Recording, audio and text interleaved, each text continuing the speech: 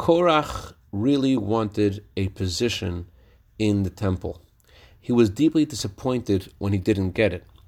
And although his disappointment was warranted, but his rebellion wasn't. He should have realized that Moses was speaking in the name of God.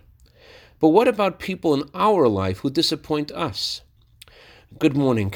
I want to share with you a letter that the Rebbe wrote to a woman who expressed apparently a very disparaging remark about someone in her life. I'm paraphrasing from the Hebrew. I don't know when you wrote the parentheses in your letter, and if this was a passing mood, and it was the mood that caused you to write what you did because of some event that may have happened.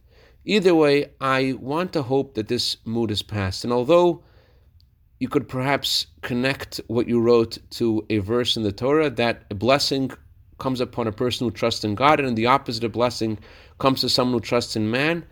But the Torah itself concludes that verse in Jeremiah chapter 17, verse 5, with the words, and turns his heart away from God.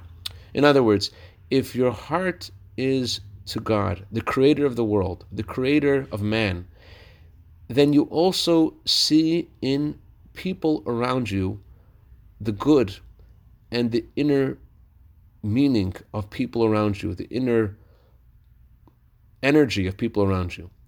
And because you see good in others, just like water reflects your face, so too the heart of another person responds to your heart. And the goodness that is in the people around you comes out practically in a revealed, manifest way, so that they participate in your pain and in your joy. Candle lighting time for Los Angeles is 7:51. I'd like to dedicate a minute of Torah today to Ezra and Miri Rosen in honor of their anniversary tonight. May you have many happy returns this day. Have a wonderful Shabbos.